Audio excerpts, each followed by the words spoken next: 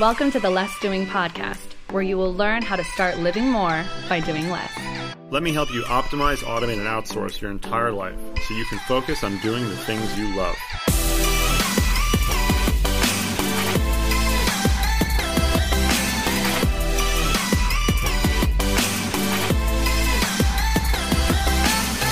Now here's your host, Ari Meisel. Phil McKernan, welcome back to the Less Doing podcast. Yeah, it's great to be here. Thanks for having me. So I'm going to give a little bit of an intro. I don't actually have the best way to introduce you other than to tell people that hands down, you are my single favorite speaker on the planet. And every time you speak, it like touches me in a way and moves me. And so we had the great pleasure of having Phil speak at the very first Less Doing Live, which was back in 2015. And just, again, it's really hard to, I think it's very hard to explain a gift, right? Which is I think a fair summary of what you do. So when people ask you what you do, let's start with that. What do you tell them? So this has been something that has tormented me tremendously. And it's something I've begun to just let go of because it's kind of pissed me off so much. And when you're surrounded by people who you love and respect, who tell you have to have the perfect intro or the elevator speech, and I get it. Don't get me wrong. I'm not trying to have a go at Clay Hebert, for example, who I have immense respect for. I get it. The challenge is that it's not a 5-step system to success or 5-step system to happiness or fulfillment. I meet people where they're at and everyone's in a different place. So some people come to me and they say, I want to build a business. I'm not a traditional business coach. And what I find out is actually the biggest work they need to do is how they are as a father, how they are with their husband. And when we work on that stuff, everything off the ice to some extent, ironically, what happens when they're on the ice, in other words, when they're in their business, starts to grow. They start to see opportunities and they start to see ways in which they can grow their business and make more money if that's what one of their goals are. So in other words, I meet people where they're at. So people call me a life coach, people call me a coach, people call me a gifted individual, some call me a complete and utter pain in the ass, and everything in between. I make people cry apparently, but I'm not that good. I cannot make people cry. They cry because I create the space to allow the emotion to emerge. So I don't have the perfect intro, if that makes any sense. I just don't. Yeah. No, and that's great. You know, it's one of those things where you have to experience it, I would say. And one of the reasons why, you know, what you just said and why I feel so aligned in what we do and your message too, is that I always tell people that, you know, because we're helping people grow their businesses. That's what we do. And I always say that there are wonderful systems out there for growing your business that are very proactive. There's things like Scale Up from Bernhardt and EOS and all these structures for actively growing the business. But my approach is always to look for the constraint, because I truly believe that if you have a good idea and you're passionate and you're good to the people around you and you have a product that people want, your business and you will succeed. But there's usually something that's like the weights on the ankles, right? And a lot of times that's the founder, and a lot of times that's personal stuff that's going on. So if you can, you know, unleash them and unlock that potential, so much is possible. 100%. Yeah. I mean, even when it comes to exiting businesses, for example, I've worked with 2 entrepreneurs in the last 12 months who were struggling to see the way forward. In other words, I mean, clarity is a huge, consistent conversation that comes up as it relates to my clients, like just seeking clarity in an area of their life to perform better, etc. And in this case, both of them were deeply afraid. Their identities were so tied historically in what they had done and what they do that they were scared shitless about selling their business. But the story they told themselves and me was, number one, the timing's not right. Number two is the right buyer is not out there yet. I need to continue to grow the business for another 5 years in order to make it marketable in the industry. And I call both of them. I call bullshit on both. I said, I just think you're scared shitless. I think you deeply do not want to sell this business because you're afraid of the vacuum. And then they said, well, Philip, what will I do next? And I said, my view is you already know what's next, but you just don't want to honor that. And lo and behold, both of them walked away with greater exits, more money in their back pocket, and both of them knew exactly what they wanted to do. But the uncertainty, the unknown was more scary than staying somewhere that felt safe, yet it was coming at such a tremendous cost to them. Yeah, so I always say that the most difficult decisions, at least in this context, I think, are not difficult because we don't know the answer. They're difficult because we do know the answer. Exactly. People will, I jokingly say, sometimes people will pay thousands of dollars and fly thousands of miles to sit in front of me for the clarity that they don't actually deeply down want, that they don't want it. That when you get close to uncovering what someone is here to do, or some area in their life where they need to pivot or expand or deepen or dive into or commit to further, that's when the real fear comes out, and you start to see the resistance and the body language and the hesitation and everything that they do in that moment. Yeah. And so, a big thing that we teach is this idea of the replaceable founder, becoming more replaceable. And even the people that get really excited about that, they're still sort of like, wait, what a minute, what was that he said? Do you mean irreplaceable? And we really want to make people as replaceable as possible. Not so that they can be replaced, not so that they can be devalued, but so that they can, if anything, be replaced, to where they should be and what they should focus on. But there's so much ego around that. And I'm just curious, your take on that idea of replaceability as a business owner, as a friend, as a parent, like all these things. We don't want to become a bottleneck in our lives for people. Well, I mean, I live across the road from a lovely man called Dave. He's a lawyer, and he created this really great document, and it allows parents who are maybe making a will. I mean, I've never shared this before, just came up with your question, who want to do a will, but want to go beyond creating a will. And they want to basically create almost like a case study of their children. So if I die and in my will, Ari, you take my children over, I leave this will with to you, and this declaration or whatever, but this goes deeper into what we want for Charlie, what we want for Maggie, or our sons and daughters. And he's saying that the reason that people don't take this service, and it's a free service, he built this whole platform, is people don't want to consider their kids without them. They don't want to consider that they're not significant. They don't want to consider that they're irreplaceable at some level. And they don't want to consider that they could become irrelevant. The challenge I find as it relates to what you're talking about is that if business owners don't have meaning and real depth of meaning in other areas of their life, they're going to hold on so much tighter to their business and their relevance in their business and their significance in their business, as opposed to somebody who goes, yes, shit, I want to be replaceable because you know what? I've got a meaningful relationship at home. I am an amazing father, and not just do I know it intellectually, I feel it emotionally, and I've got mountain climbing, and I've got a charity, and I've got in other words, you've got to create meaning on the outside and not just put all of the eggs into your business. And that's where I feel the struggle is for many. So, and you have, you don't, as far as I know, you don't have any formal training, right, in this kind of thing. This is something that you've just sort of learned on the go. So where do you feel like your kind of line of questioning comes from? Like what are you trying to solve for a lot of the times? I think for me, a lot of my work comes from pain, my own personal pain. I know what it feels like to spend, 30 so years on this earth being out of alignment. Or the other scary thing is if somebody's sitting going, oh, this is a podcast for people who are out of alignment and need to change. Actually, I know 3 people I'm going to forward this to. This is not for me. But also, I also know what it feels like to feel or to think and to tell yourself you're in a really successful place, that you're building for the future, that when you achieve X, Y, and Z and climb that summit, everything's going to be awesome. And to get to the top of that summit and to be successful, but to miss a sense of satisfaction. To be successful, not to feel satisfied. I know what that feels like. I know the pain of that. I know the discomfort of that. And what I did, like many people, is I just get super busy again, as opposed to facing, what am I missing here? What have I not seen? What am I not prepared to look at in my life? So I don't just keep repeating the same pattern. It's like somebody who moves into one abusive relationship and another. We all look at them and say, are they stupid? No, they're not. They're super smart. But there's a part of them that are being attracted to the unknown. There's safety in shit to some extent. So my questioning is all about accessing people's truth, because I have to go beyond the brain, beyond the intellect, because we are so good at rationalizing and justifying why we have to do X, Y, and Z. I want to strip that away and go beyond that and get to at the essence who you are, and how you need to show up in this world in order to impact your life, but also many other people's along the way, as a father, as a leader, etc. Yeah. And so one of I always deal with overwhelm, right? Overwhelm is like a big thing that I deal with. And what I find the sort of extreme version of that is that they get to a place where they feel like no matter what they do, they're disappointing somebody. Right. So and then it becomes just a game of, or not even a game, but a pretty shitty game of who can they disappoint the least. Right. So no matter what they do, they're either disappointing their family or their friends or themselves or their customers. And I'm sure you see that quite a bit. All the time. I feel that people who are overwhelmed, there's a number of subtleties that are going on.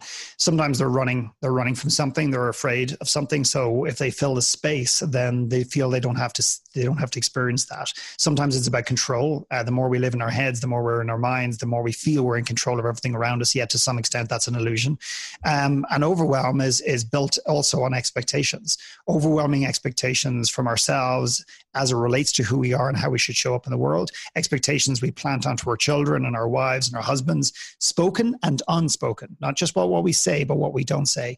And expectations that we've received primarily from our parents, and that sense of letting down. And here's one of the scariest things for most entrepreneurs and most driven leaders is they don't want you to reduce the expectations they carry because they're afraid that if you reduce the expectation, you're going to diminish their drive. So for example, a lot of us, Ari, in this world are running from what we don't want. If you run towards almost anything on earth, bar a huge bear or tiger, that fucker will turn around and he'll run at you and eat you. But typically, if you point at a kid or you point at a woman or you point at a man and you run at it, typically anything you run at moves away from you. Okay. So a lot of us are running from what we don't want. So poverty, for example, I see a lot of entrepreneurs saying, hey, I grew up like this. I don't want that poverty for my children. My dad was an ass. I'm not going to be an ass. So what ends up happening is we use that as a fuel to change who we are, which sounds brilliant, but it's fundamentally flawed. Because what it ends up doing is we end up going the opposite way. The pendulum swings to the other side. We end up doing things that are out of alignment in who we are to make money if we want to avoid poverty. And we try to be a father that we're simply not because we're trying to do the opposite of our dad. So we're almost gone the other way. So my view is to bring you back into the middle and understand what is fatherhood for you? How do you show up in an authentic way and not to worry, because that's a negative driving force, not to worry that you're going to repeat history like your dad and not to worry that you're not going to have money, is to come back to that place. Because I know men and women that have built entire empires because they didn't want poverty, yet they've built entire empires that in many cases are out of alignment with who they are. Yeah. And I completely resonate with that. So switching gears slightly. So the newest book, or the new book, is called One Last Talk. And this came out of, I mean, you took all these people who had never spoken before and took them through this process and, brought the house down basically. So this started as an event and now became the book, right? Correct. And so what does the book tell the story, the process, like some of the stories that they told? Like, what is the idea of One Last Talk? So basically on an event space, imagine going to an event, think about it as a TED event, but it's much deeper in terms of emotionally. TED is about ideas worth spreading. One Last Talk is about sharing your truth. And sometimes it's the thing you don't want anyone to know about you. It's the thing that you don't think has value. So typically when I ask a speaker to speak, they go, me? Really? Now, do you know my friend Ari? Like, I mean, he's got an incredible, like, you should call him. I go, no, I called you. I'm sure Ari's amazing and we'll get to him, but I want you. So a lot of us don't value our stories. And there's also an epidemic or a pandemic in this world, as I often say, of loneliness, this feeling that I'm on my own. And I feel that as people share their truth, two things happens. One is they start to own who they are. They start to accept all of who they are, the good, the bad, and the ugly. And it frees them from this burden. And the second thing that happens is that somebody in the audience or somebody on YouTube or somebody who watches the podcast or listens to it, somewhere in the world goes, holy shit, I'm not alone. That person has experienced what I experienced. If their story mattered to me, maybe my story will matter to somebody else. So it's about sharing your truth. It's about going beyond the story, the success stories. It's about going beyond the Hollywood ending that I made it and this is how I made it.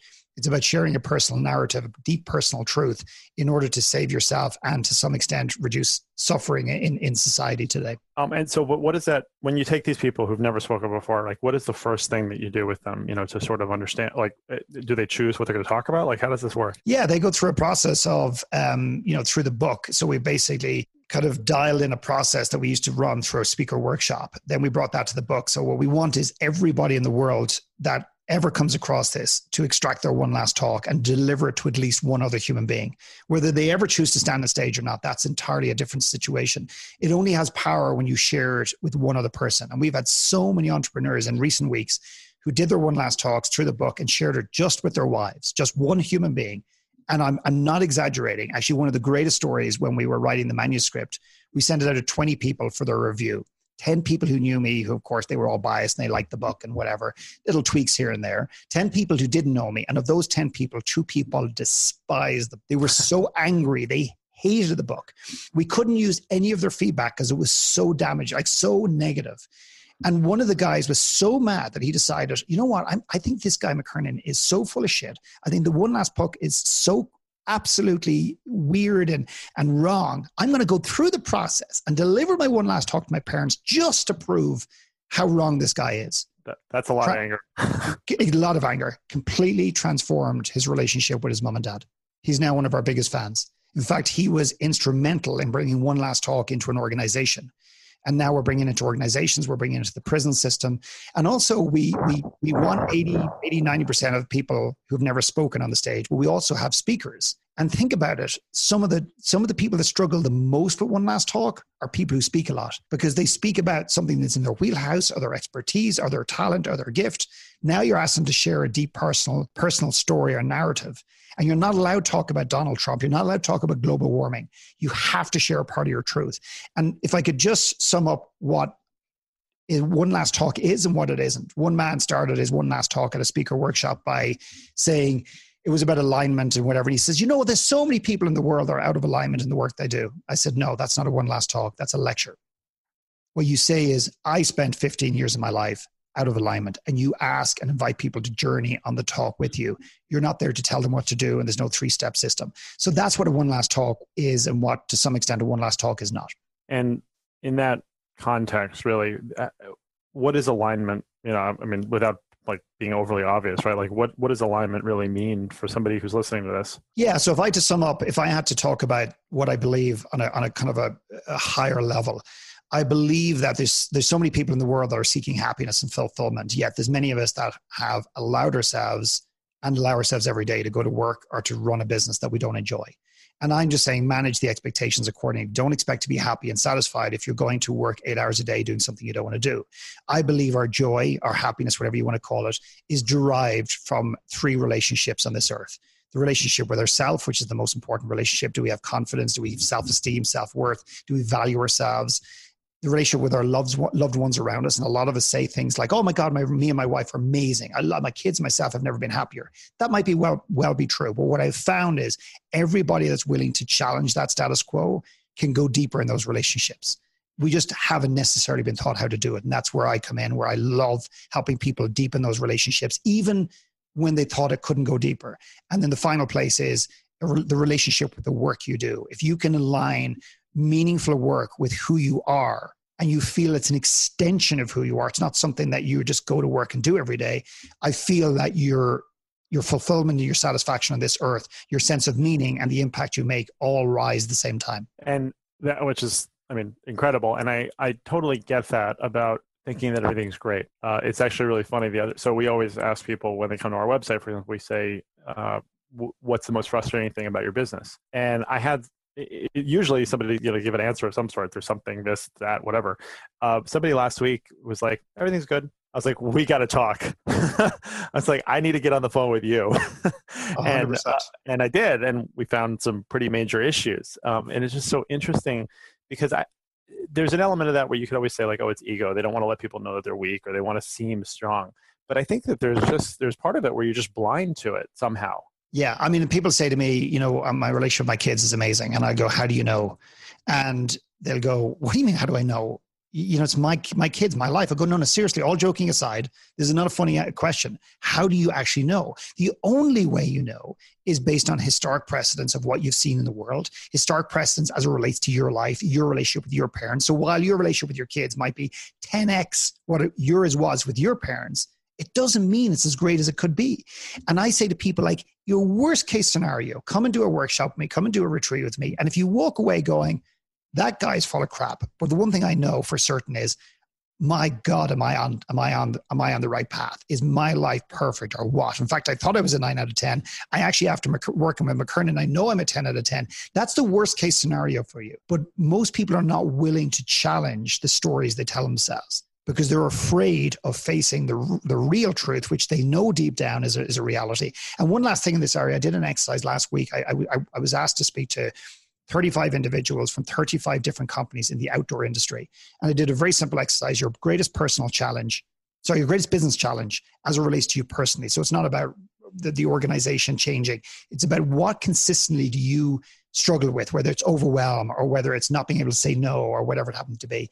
On the same page, on the other side, I got them to a drawing. What is the greatest personal challenge that you face? And then I got them to look at what are the correlations. And it was staggering. Almost everyone in the room said they're actually the same challenge. In fact, my greatest business challenges have almost always emulate from your personal challenges, but yet they'd never seen that before. And again, I wanted to give more context, but for saving time here today, I won't get into all the details, but that alone. So they were looking at the organization to change. They were looking at their boss to help them out. They were looking at whatever, but the reality is when they realized through this exercise, the only thing I can fundamentally influence is me. Right. Which is hard too. Yeah.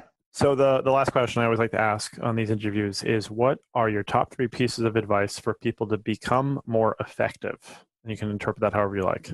I'm not sure I have 3. When it comes to being effective, I get a shit ton of stuff done. I mean, obscene amount of stuff done. And I think that I don't necessarily operate from a place of constant to-do lists. And I think there's pros and cons with that. But I think a lot of what I do and execute is more organic. I allow things to show up. I allow myself to move into projects that I feel more aligned to, which I feel has served me more and more and more.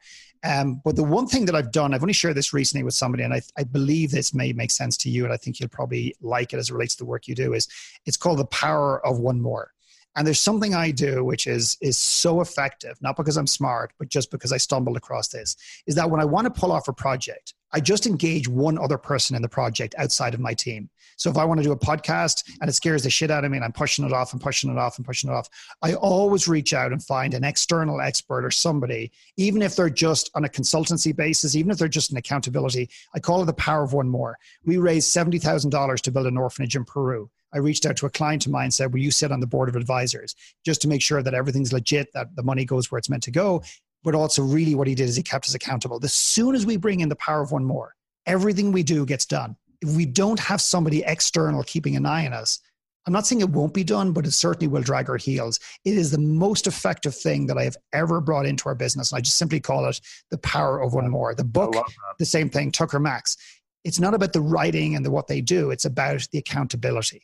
And it has been absolutely amazing. And I was interviewed recently and someone said, how do you get so much done? You've done a documentary, Power of One More. I brought in one other guy, podcast, books. And even though I can't spell, I'm dyslexic. I can't even read for that matter. I can barely read, but not great. Power of one more, power of one more, power of one more. That has been hugely important in terms of moving the needle for us. Yeah, I love that. Okay. And the final thing is taking space.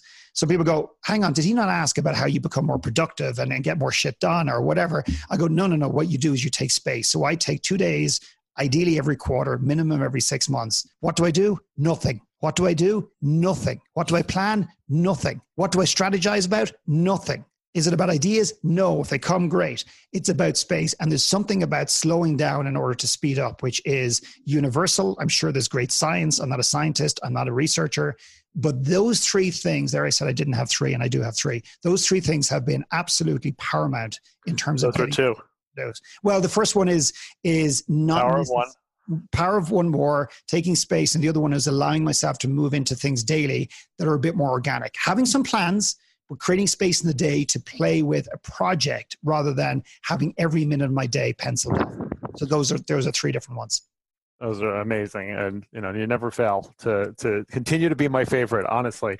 So thank you, Phil, so much for your time. Where can people get the book and find out more about you and your retreats and your coaching and everything you do? Yeah, onelasttalk.com is the place. And I would encourage anybody who's even remotely drawn to it to pick up a copy of the book, go through the process. Yes, I would. It is really therapeutic. It's incredible in terms of personal awareness, in terms of what you learn about yourself as a human being and your family and your kids. And then philipmckernan.com is the kind of where we do all our kind of coaching and retreats and all that kind of stuff. Great. Thank you so much, Phil. Pleasure as always. Thank you. Thanks for listening to the Less Doing podcast. At Less Doing, we help entrepreneurs who have opportunity in excess of what their infrastructure can support to set up systems and processes that empower a team to ultimately make themselves more replaceable. That way, they can optimize, automate, and outsource everything in their businesses in order to be more effective. If you want to find out more about Less Doing, the podcast, the blog, the books, and all of the wonderful programs we offer to help you get from where you are to where you know you want to be, go to lessdoing.com/podcast and check out our OAO blueprint so you can get started today.